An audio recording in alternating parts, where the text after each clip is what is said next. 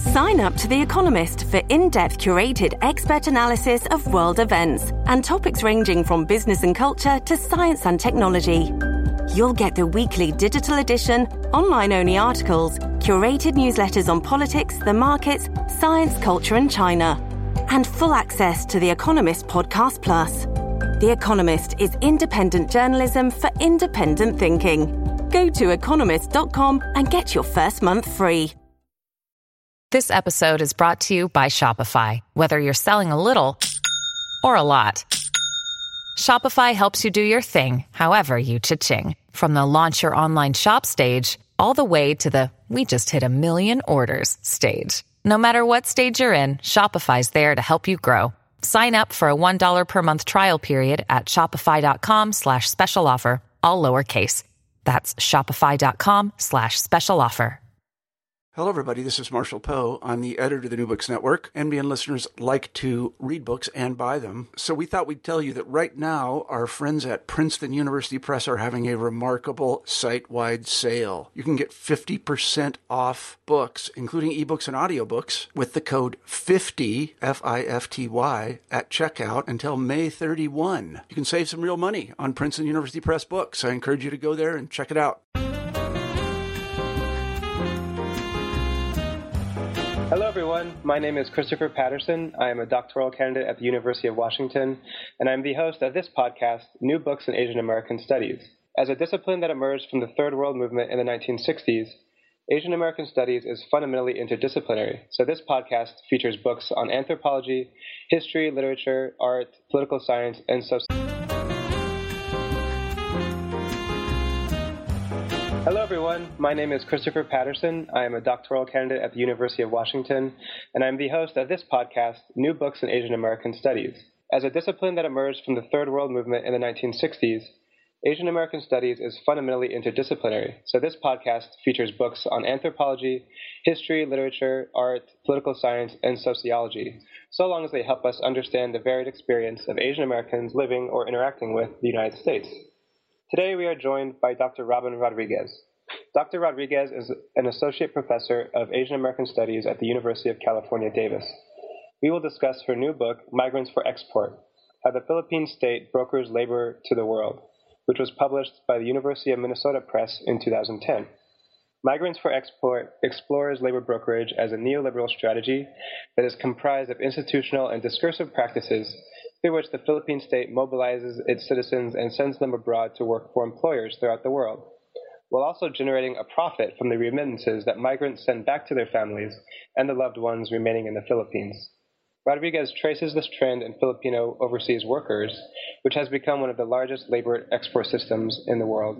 Ultimately, she questions how and why citizens from the Philippines have come to be the most globalized workforce on the planet, and argues that the reason for this lies in the emergence of the Philippine state as a labor brokerage state. So, Robin Rodriguez, welcome to the show. How are you doing? Great. Thank you so much for the invitation, Chris. I wonder if you could begin the interview by telling us a little bit about yourself, your history, how you came to write about labor brokerage. Sure. Well, I was born and raised in the Bay Area. I spent most of my growing up in Union City, California, which really has a sizable Filipino immigrant population. I think for many Filipinos in the United States, Union City, California is definitely in kind of our constellation of key kind of sites for Filipino settlement. And so, I grew up in a place where literally the whole block was Filipino immigrants. My schools from kindergarten to high school had a good number. I mean, I can't even tell you the actual figure. It felt as if we were the majority, certainly if it was not, in fact, the majority. My middle school actually was formerly Alvarado Middle School, but most recently, the school board approved the name change of Alvarado Middle, and it's now Larry Itliong Philip Vera Cruz Middle School. That just, I think, tells you what sort of community I grew up in. And really, I think my growing up in Union City shaped a lot of what would eventually become my research questions and really what would constitute the kind of the core of my political activism, because really so much of my academic work emerges from my political work as an immigrant rights advocate. Union City is where I grew up. It's the place that I call home. And, you know, my work in immigration broadly, and I'm speaking beyond just the book. So when I think and talk about my work, I am talking both about kind of my scholarly work, but also about my activism.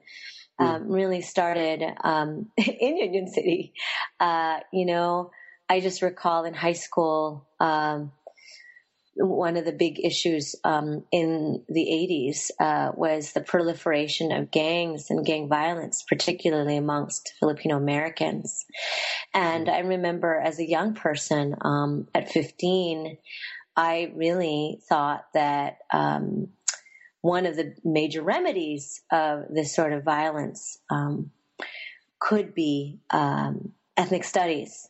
Although at the time, I think I was calling it multicultural education, because that was sort of the only language I had accessible at that time, which is sort of interesting given the fact that in the 80s, ethnic studies was already enjoying and, you know, maybe almost 15-year history, if not almost 20-year history in the Bay Area.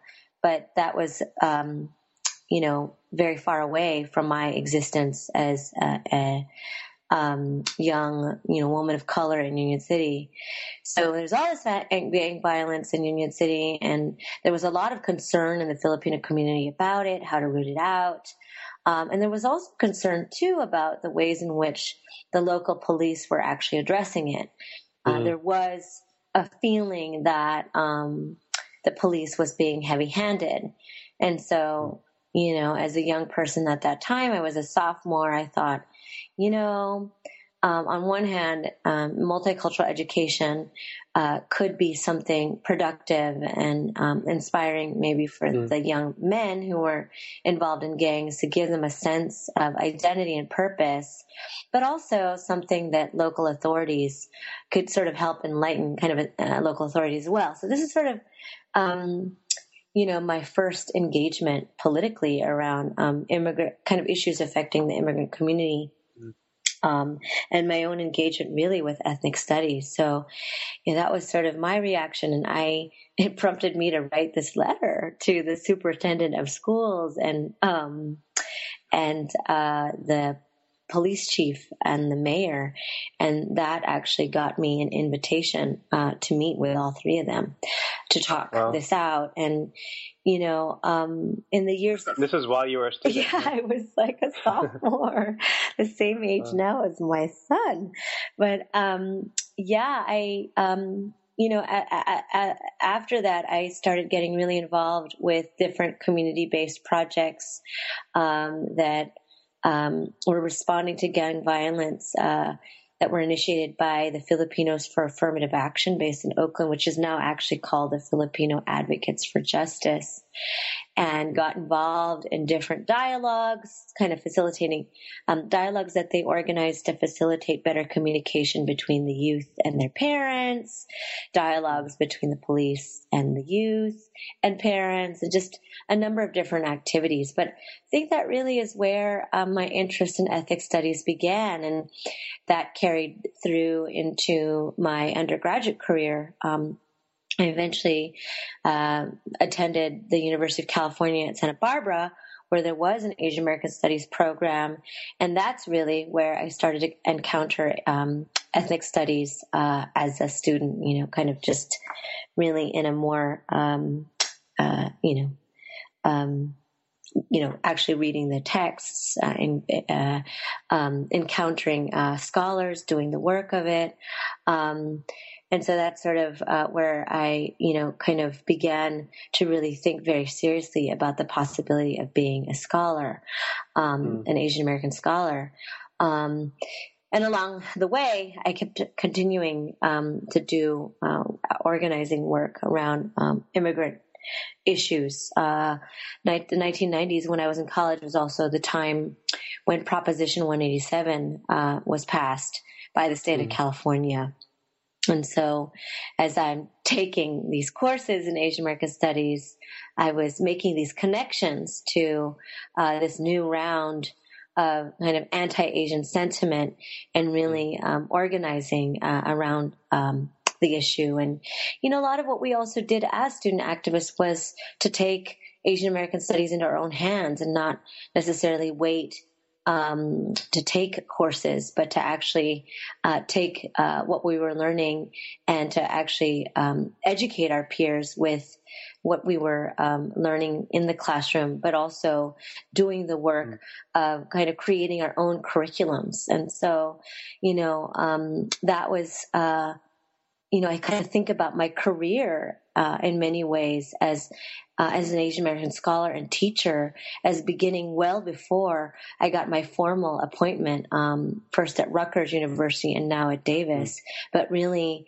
in the workshops that we organized on the campus, outside of classroom, in the Multicultural Center, in our apartments. I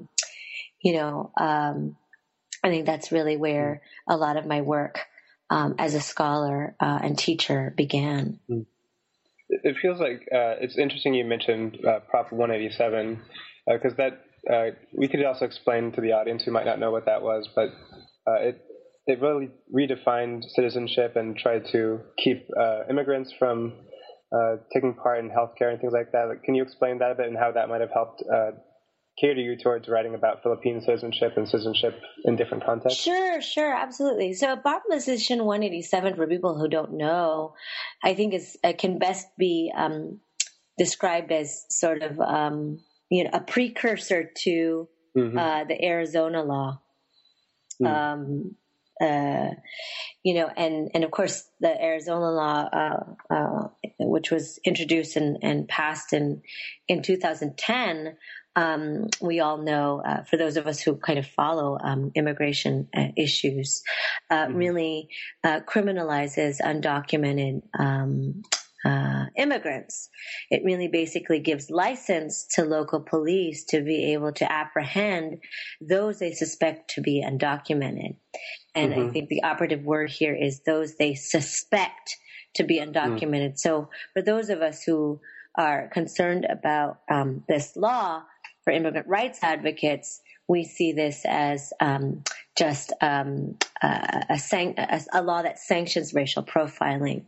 Now, 187 actually was much more far-reaching than the Arizona law, because in effect, if it had been implemented, it wasn't, thankfully, because it got held up in the courts and was ultimately ruled unconstitutional. But if it had been implemented, really it meant that every single state employee, that could mean a teacher, that could mean a public health provider, it could mean the woman working at the DMV, it could mean any number of people who work on the state payroll, beyond simply the police, that it would be within their mandate as state employees to report people who they suspected as being undocumented immigrants who might be, unlawfully taking advantage of state services. It mandated these state employees to report these suspected undocumented immigrants to immigration authorities. So, I think people often think about California as the left, as the key, the center of the left coast, i.e. the more progressive states of the Union. But, I think it's important to recall these moments like 187 and certainly, earlier histories of anti-Asian immigrant movements, and that these politics, are equally a part of this state's history. So 187 really prompted, a lot of us to take action, and many students, college students, are really a part of the mobilization to oppose it. Now, yeah, you're right. I mean, I think that a lot of that work helped shape what would eventually become the questions that I would then answer in my book. In large part because I continue to do activist or immigrant organizing work, even beyond 187. So I entered graduate school in 1996 in the Department of Sociology at UC Berkeley. And, I continued to be very involved in different social justice work, and was really taking a keen interest in what was happening with Philippine migration. Because 1996, in fact, was just a year actually after the hanging of a Filipino domestic worker by the Singaporean government. So she actually, for many Filipinos, had been falsely accused. There seemed to be a lot of elements to her conviction. She was convicted of murder, but there are a lot of elements of her case that seemed really kind of off. And Filipino. This is a Flora Contemplacion. Yes, Flora Contemplacion. And so a lot of Filipinos were actually concerned that she might have been set up by somebody. She had been accused of killing another Filipino domestic worker, and actually the child that woman was taken care of. But there was just too much about the case that was very suspicious. And so Filipinos in the Philippines, Filipino migrants around the world, really staged mass protests, demanding that the Philippine government intervene, demanding that the Philippine government launch an official inquiry, not just even launch the inquiry, but also really make sort of use diplomatic pressure to get the Singaporean government to reopen the case. Okay. Now the Philippine and actually the protests in support of Flora Contemplacion for commentators at the time rivaled the people power movement that brought down the Marcos dictatorship. But what was different about this is it was no longer simply confined to the Philippines, but in fact was this global movement. And the movement behind it was Migrante, what became the Alliance Migrante International. So, this is 1996. I'd just been doing all this work around Proposition 187. I'm paying attention to migrant issues. I want to continue this stuff as I now, start courses at Berkeley in the PhD program in sociology. And so these definitely become the questions that I worry about and pay attention to also as a scholar. So, what ended up happening is after my first year of courses, I ended up, in the summer of 1997, I ended up going to the Philippines and meeting with Migrante activists. Actually, I wasn't entirely sure that I was going to study migration, but some of my experiences there made me realize that migration really had to be my focus, because it's impossible to not, it's impossible to ignore migration when you're in the Philippines. It's everywhere. It's the forms you fill out right before you land in the Ninoy Aquino International Airport. It's the disembarkation card. It's right there when you pass through immigration. There's a separate line for overseas Filipino workers. There's the people who you stand beside at the baggage claim who are lugging, off huge boxes off of the baggage carousel. It's just there confronting you immediately. And, I guess I just couldn't ignore it. And, it was from these this commitment as an activist to migrants issues, immigrant rights issues, and this coinciding with my graduate study. In fact, I thought about my graduate study as being able to advance social justice aims, that's really where the questions for this project then emerged. And, that's when I started to do the more formal work as an academic and as a scholar of migration. Great. So you do begin the book talking about labor brokerage, which is a very interesting term. But you talk about it as both a globalization strategy and one that the Philippine state helps characterize the Philippine state in some ways. So can you tell the audience a bit about what labor brokerage is and how you see it helping us understand Asian America or globalization in general? Sure. Well, labor brokerage, I argue is, first of all, I think just to back up a bit, I think it's important for listeners to just know, especially because I'm imagining many of your listeners are likely to be based in the United States. And so therefore, if they understand immigration, they're understanding it mainly to the U.S. Now, when we step outside of the United States, we can, just going even to Canada, just north of us, migration starts to look much, much different.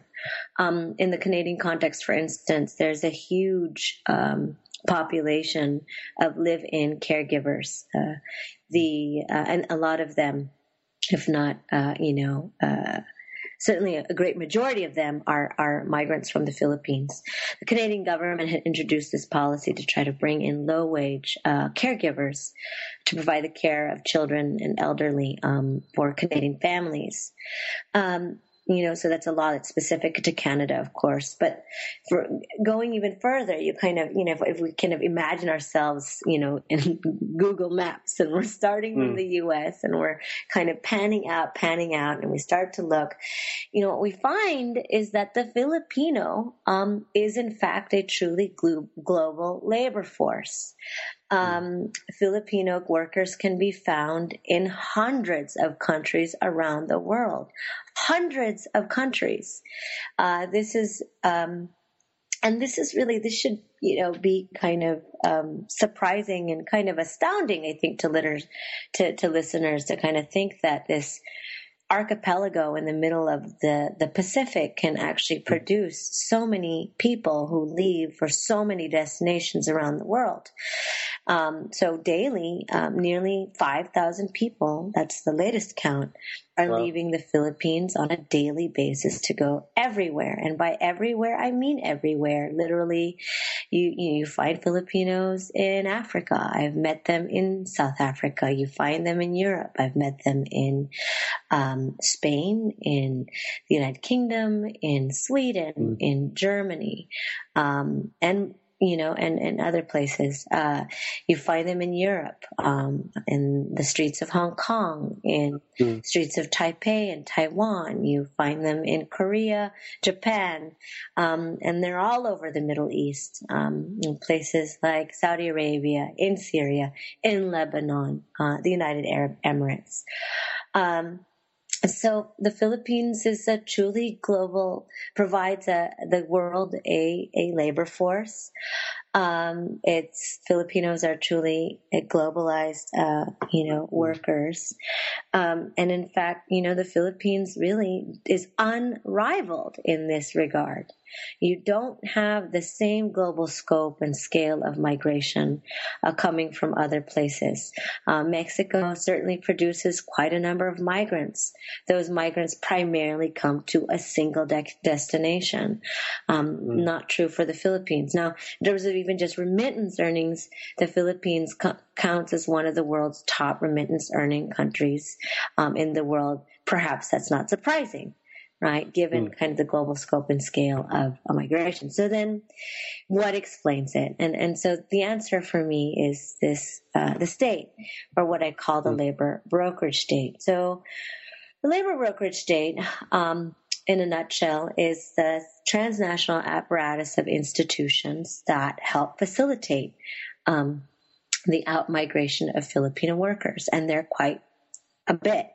There are, agencies based in the Philippines, but it's also the Philippines network of consular and embassy offices all around the world that actually play a role of actually kind of helping in marketing and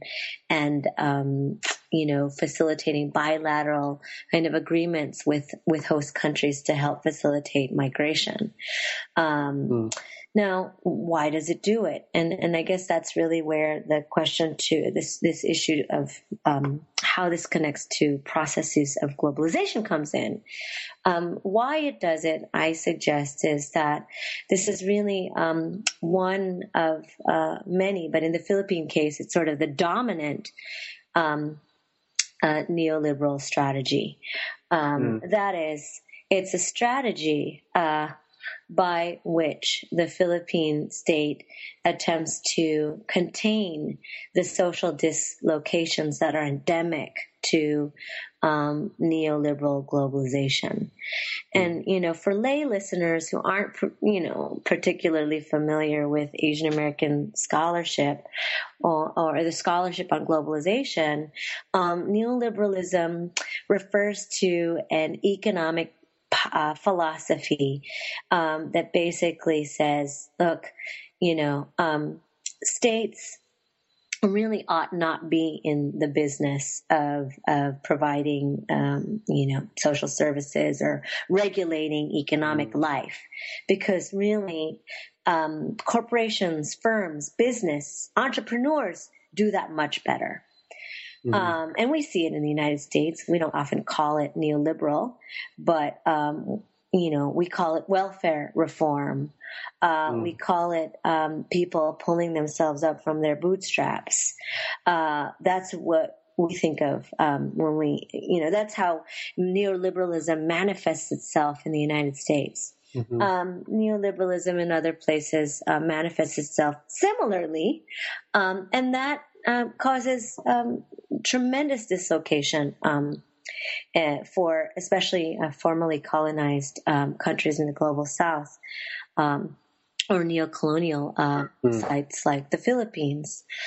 So already you have tremendous, inequality, and that inequality gets exacerbated by neoliberal economic reforms that basically take away any social safety nets that might have been in existence, and really gives full reign over to corporations, both national and global, in kind of in setting the agenda for the economy.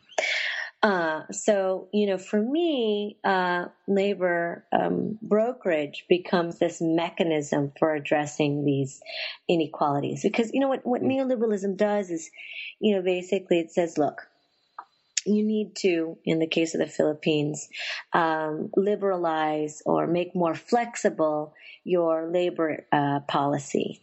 Firms aren't going to want to come into the Philippines to invest if they feel like they've got to pay people too much. You need to really be more flexible about what the minimum wage is. You need to be more flexible about even the work day and, and how long you intend to employ workers. This, the neoliberal argument goes, would make then the Philippines much more enticing to foreign investors. And foreign investors, so the logic goes, are what the Philippines needs to develop, right, to modernize. Yeah. But of course, what does that mean for Filipinos? It means that they are, are underemployed because they have to work as contract workers already in the Philippines. It means they're underpaid because they're not being paid a living wage. And that causes that can, really feed into, social unrest. And, there's certainly lots of, the labor movement in the Philippines has been, growing its ranks. progressive movements in the Philippines have been growing their ranks and really attempting to put the brakes on these sorts of program or policies, and continued kind of the aggressive implementation of neoliberal policy actually continues to kind of grow those ranks of the disaffected. And I really think that what labor brokerage then does is that, and the state is not very, it's not as if it hides this agenda. It's quite clear, even in its own articulations of the labor export policy. That is that they do see labor export as providing the jobs to people in the Philippines that they wouldn't ordinarily have. It provides them a source of income that they cannot enjoy in the Philippines, and it can therefore curb all sorts of social unrest. And so, in many ways, I think of labor brokerage less as an economic strategy, even as it provides this, source of foreign exchange to the Philippine state, and perhaps as more of a neoliberal mode of governmentality, a way of managing the Philippine population alongside of other kinds of neoliberal kind of interventions. Yeah, you use the word governmentality, I think, throughout the text to kind of describe that. Yeah. Go ahead. Oh, go ahead. Go ahead. I wanted to ask you, one of the things I really liked about this book is that you provide a history of this so that we kind of see this outmigration beyond the last 20 years. And I think you begin with U.S. colonialism in the Philippines and how that helped played a role in the emergence of the labor brokerage state. So could you expand or tell us a little bit about that? Yeah, absolutely. I mean, I think that that's crucial, especially for Asian American audiences, because, after a while it might be, as they listen to this, think, okay, so how does this have anything to do with Asian America or more broadly, or specifically Filipino America? Well, in the book, I basically, I track the emergence of labor brokerage to the U.S. colonial labor system. I often, as I talk about it, kind of beyond the scope of the book, when I talk about my work, I say that, really labor brokerage wasn't invented by Marcos, although, we typically think about the labor export policy of Marcos as being kind of the moment when you see the institutionalization of the kind of active export of Filipino workers. But really, labor brokerage is an invention of, the U.S. colonial labor system. And in the book, I describe really that system is offered as where we can locate the institutional precursors for labor brokerage. But it's really more than just kind of the institutional precursors for it, but it really is the moment under a U.S. The U.S. colonials of the Philippines is where you even see the blueprint laid out for what becomes later this neo-colonial Philippine economy and government. And so, to understand this contemporary apparatus, you really do have to locate it in the colonial moment. But the connection to the U.S. empire in U.S. And U.S. global capital, you can continue to see it even when you track where Filipino labor goes.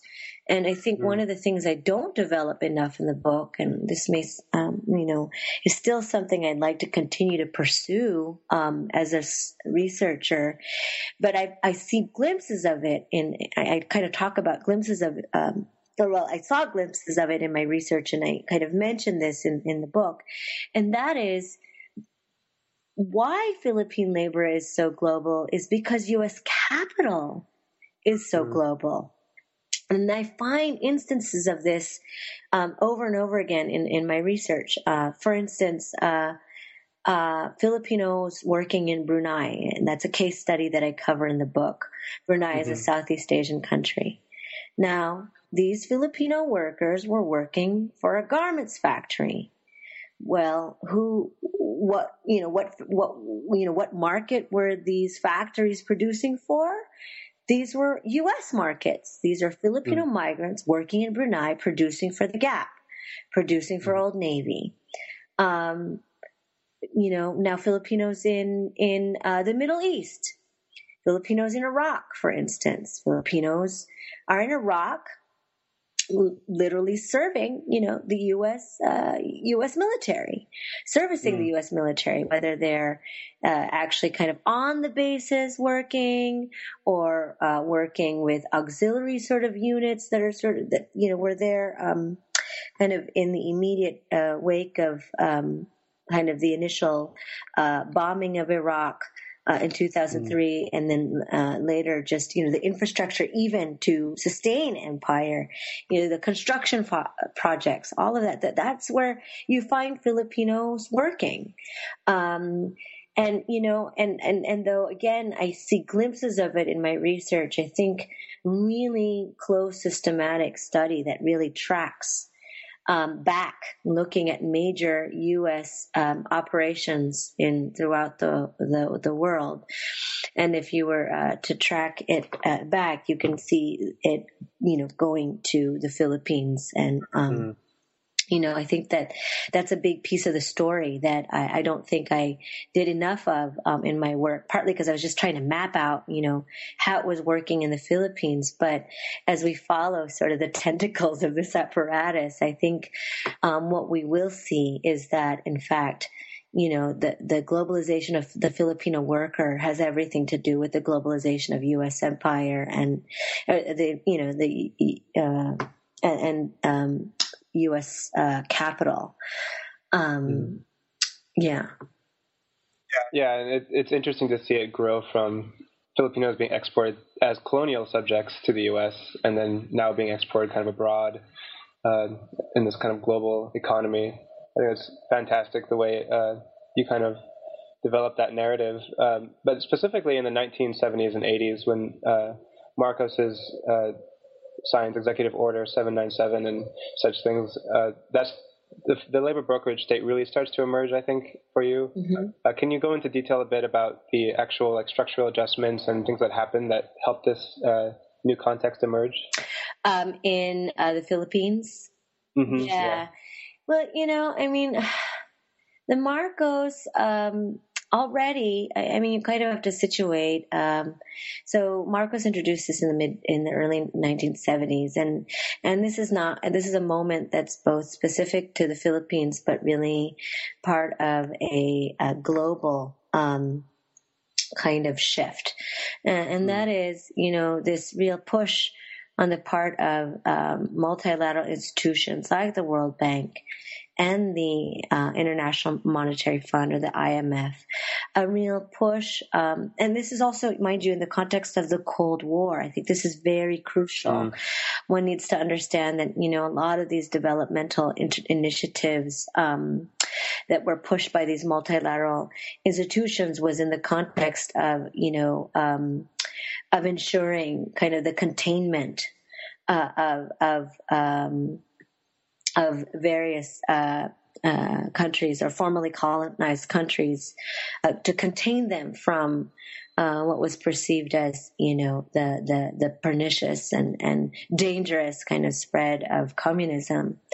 And so the idea was that in places within the United States' ambit, places like the Philippines, that these would be important sites to kind of showcase the benefits of capitalism, that the capitalist route was the better route. And so, as amongst the different kind of policy initiatives, as part of this kind of broader Cold War project, was to really encourage, and this is also, mind you, happening simultaneous to deindustrialization in the United States. So now firms in the U.S. now are and partly in response to what was a growth in the labor movement kind of post World War II. That meant, higher wages for American workers. That cuts into corporate profits. Now there's a real need to kind of identify alternative sites for production, sites where there are lower, cheaper workers, and this is all kind of coming together at a particular historical moment, and it's at this time in places like the Philippines where countries are being encouraged to actually shift from what used to be what was called an import substitution kind of industrialization.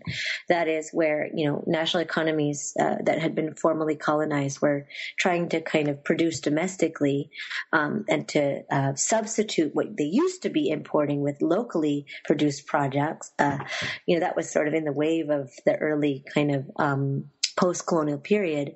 Then they were now being encouraged to actually now shift to export-oriented industrialization. The idea was, no, actually, foreign capital can actually help toward the project of industrialization along because they've got the knowledge and the expertise. They've been doing it in their respective countries. They can bring that technology over to you and kind of facilitate industrialization in a way that your import-oriented industrialization can't.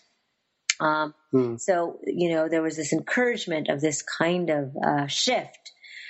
Which then led to, the offshoring of production from places like the United States, from the United States to places like the Philippines and its neighboring countries. And that created this major kind of balance of trade, trade imbalances. And it was in this, and of course, the multilateral institutions, argued that this is just part of the transition from, import-oriented industrialization to export-oriented industrialization. These are some of just the adjustments that one, country needs to endure towards this greater goal of industrialization, capitalist modernization.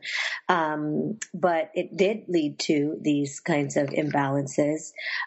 It did have major impacts on the populations of these countries, and those populations did react. So the 1970s was also a time of the rise of student radicalism in the Philippines as young people were responding to this kind of orientation and the ways in which it was kind of further exacerbating inequalities in Philippine society. And it was against this backdrop then that Marcos introduces this labor export policy. And as I say in the book, this labor export policy isn't something he just kind of invents. It's not like he just comes up with it. I mean, he has these, the institutional kind of, the pieces of it are already kind of there, having been, kind of established under the colonial labor regime. It seems that Marcos kind of helps put in a lot of those institutions, or he signs the executive orders. But what's interesting, I think, in your later chapters is how the Filipino nationalism and Filipino citizenship starts to change based on this idea of kind of the heroic migrant, heroic overseas worker, and that it's interesting to me because it also recategorizes how women are seen as not just kind of domestic or in the home, but also out in the world and sending remittances back. So can you tell us a little bit about how that Filipino type or Filipino citizenship was also structured by this? Mm-hmm. Yeah. There definitely, so much of this is also gendered. I mean, I think I've talked a lot about the labor piece and kind of the political economy piece. But yeah, I mean, a lot of, and this is where citizenship comes in. I haven't talked about citizenship very much. But, so much of how labor brokerage works is it's about also kind of capturing the hearts and minds, literally, of Filipinos. It's about engaging them to imagine themselves in new ways, and it's about having them imagine themselves and their futures. As being, or they're imagining their kind of self-actualization as happening, through migration, and that isn't some kind of betrayal of the country to imagine oneself leaving, but that's actually some, kind of nationalist contribution. And of course, that kind of imagining requires a reimagining too of gender and how gender, and how women and men and femininity and masculinity are to be differently understood. Now, if, and certainly, for women, in the Philippines, although, this is the truth still, right? Not just in the Philippines, but everywhere. I mean, because patriarchal and heteronormative ideas continue to reign dominant. The idea is that, women continue to be the most appropriate, caretakers of their children, or the caretakers, and the most appropriate people to attend to their homes. But really, under this kind of system of labor brokerage, there's a real kind of stretching of that idea and a reconfiguring of it, that, in fact, the family should be imagined and can be imagined as a transnational one, that women can and should care for their children by being employed, even as it also requires that they continue to sustain their children emotionally, kind of transnationally. So there's all of this kind of work. And so, it ties to citizenship, because if we think about citizenship as not simply kind of, who is eligible to participate in a polity, although it is that, and that's just as much a part of what the Philippines has done. Labor brokerage requires that citizenship, change. But it's also about, how we think about belonging, who belongs to a place, and how does, where is that place? And so, there's a way in which to be a Filipino is to be, global, and to think kind of globally. We haven't discussed really your methods that you use in the book, which are very interesting, I think, because you're using you're going out and just talking to people, and you're looking at kind of advertisements, and you're really getting involved, I think, in a very interesting way as a sociologist and Asian American studies person going there. Can you illuminate a bit on how you did research for this project and kind of what your experience was in talking to people? Sure. I mean, what I did is what I call, and what I think is becoming, a kind of a preferred method for some people. I did what's called an ethnography of the state. Mm-hmm. Now, typically when we think about ethnography, we typically think, of the kind of Indiana Jones, although he was an archaeologist. But I think we think about, anthropologists who do ethnography as being, these white dudes who go out to these far off, remote places in the world to study, strange and unusual people. And truly, ethnography was done and still done in some cases like this. And really, ethnography was part and parcel to colonial, projects, European colonial projects. The idea really was that, people needed to be studied so that they could be better ruled, governed. So ethnography has, is very much kind of implicated in the colonial project.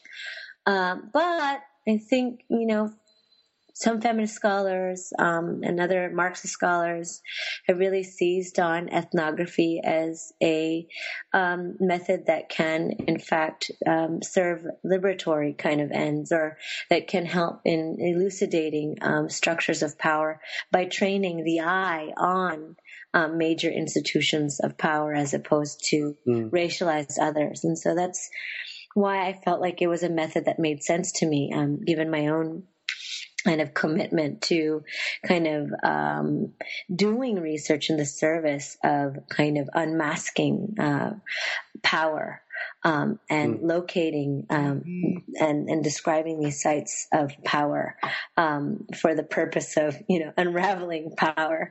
So I did, this ethnography of the state. It meant really kind of going around, examining, looking at how the different bureaucracies functioned, talking to functionaries of the bureaucracy, also talking to people as they were engaging with, the bureaucracy. And yeah, I mean, I think it's an important methodological tool. And I think it's actually a methodological tool that's most appropriate, or amongst the tools that should be in the toolkit of Asian American students and scholars. That I see our field as one that does come from these social justice movements, and has a responsibility to continue to work towards those ends. And I think that that method of kind of ethnographies of the state, or ethnographies that do this work of kind of unmasking power, are really important in our arsenal as scholars. Mm-hmm. And as activists too, I would think. Yeah. Absolutely. That's one thing that kept occurring to me throughout this book is, especially since it was published 2 or 3 years ago. I'm just curious how your activism since then has kind of been informed by the research in this work, or how, if there was activists nowadays working for immigrant, especially like domestic worker rights in the U.S., how would they view this book? Like, what would it have to kind of inform their political views? Sure. Well, one of the things that I've done with my former student, and now who is now an assistant professor in sociology at Portland University, Valerie Francisco. We actually used this sort of method, but really kind of qualitative methods, more broadly interview methods. And we actually, in collaboration with the Filipino Community Center in San Francisco, designed a participatory action research project to equip the caregivers who were going to the center for, and there were just so many cases that they were bringing forward to the center, cases of wage theft, cases of employer abuse, just debt peonage, a whole range of issues. And the center recognized that they needed to understand this, what was going on amongst this category of worker. And together we collaborated on designing and implementing a participatory action research project to get at what was going on. But more than that, to get at to try to use research, because really, qualitative research methods, particularly interview methods, can really are the same sorts of or use the same kinds of strategies that organizers do in organizing in social movements. To organize, one needs to make contacts. To organize, one needs to identify issues in a community. One needs to gain trust. These are the same kinds of things one needs to conduct proper, interviews for a qualitative research project. So together, Valerie and I and a team from the FCC, implemented this project in early 2012. And, it started with a cohort of about 10 to 12 workers with about 10 and of volunteers who just kind of immigrant rights advocates who wanted to be part of it. They had to commit to a 6-session training. That training ended with a kind of graduation, and then in the summer of 2012, we launched a massive kind of campaign of collecting interviews through a variety of methods. But along the way, workers started meeting one another. They started recognizing that they were sharing many experiences in common, and started recognizing that there might be something worthwhile about kind of organizing themselves, and being able to voice out these shared issues and participate as collectively in struggles that would advance their rights. And so along the way, they formed what is now Migrante San Francisco. In fact, just over the weekend, it was really, really quite heartwarming and inspiring, because they elected their slate of officers and adopted a program of action. And, I have to say, I think that the research project did play an important role, and they said as much, and kind of helping them get on their feet and organize themselves. So, it's interesting because along the way, the book, I've done workshops around the book. It's part of being able to help. And the workers could see it themselves. I mean, they clearly know their own experiences. They're the best experts of their own experiences, and they know about the bureaucracy I describe in the book. I simply, gave it a language that, that they already knew, but didn't necessarily articulate in the terms that I did. But together we talked about their experiences and linked it to kind of the phenomenon that I describe and explain in the book. And so, my book has, been able to have this kind of afterlife, in a space that we don't maybe expect an actor, an academic book to sort of live on. Yeah, it's amazing. We've taken up a lot of your time, and we're almost out of time. Otherwise, we could talk about this a lot more.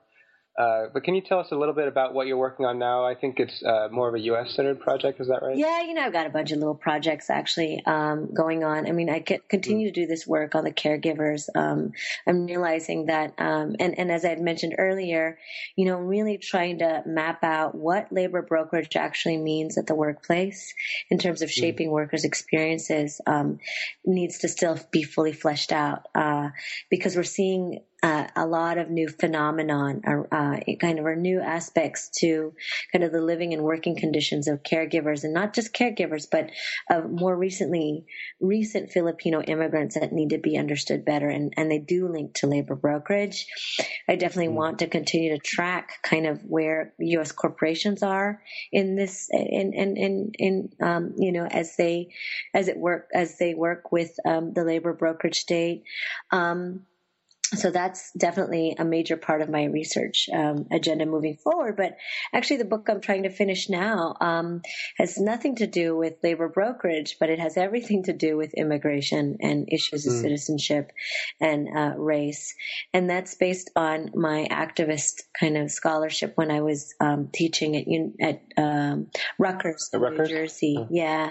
I mean, I can't not be engaged wherever I go. I think it's important to kind of keep that foot in social justice movements. And I did a lot of that when I was at Rutgers. And so I'm finishing up a book entitled In Lady Liberty's Shadow, Race and Immigration in New Jersey. And it really looks at kind of the ways that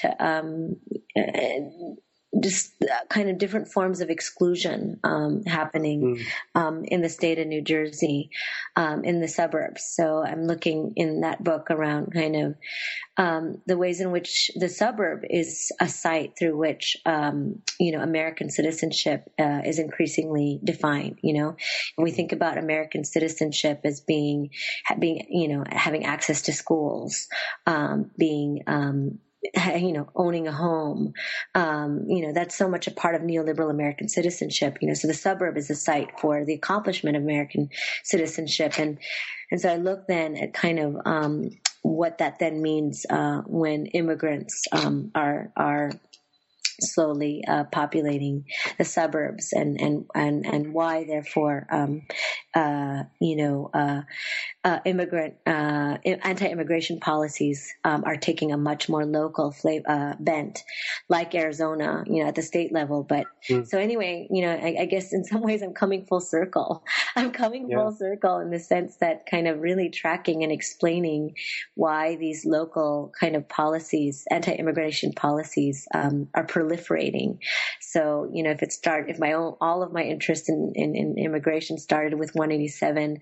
I guess, this third book is trying to kind of explain the proliferation of 187-like policies at the state and the municipal level, trying to explain why that's happening and what the impacts are for immigrant communities. That sounds like a really amazing project. It's almost finished, you say, or it's in the process of finishing? I've been working on the book actually for many years, and it's just really piecing it all together. So it's due to come out, or we're hoping it comes out for the anniversary of, I guess it would be the 50th anniversary of the 1965 Immigration Act. So it's due to come out in 2015. So I'm hoping to get everything done with the book by May 2014. So awesome. Yeah, okay. Yeah. Thank you very much. I think we're out of time, so I want to thank you for being on the show. I really enjoyed. I hope you enjoyed being on the show as well. Yeah, absolutely. I really do thank you, Chris, for giving me an opportunity to talk about the book. And I think that this is a lovely, way of getting folks engaged in Asian American studies.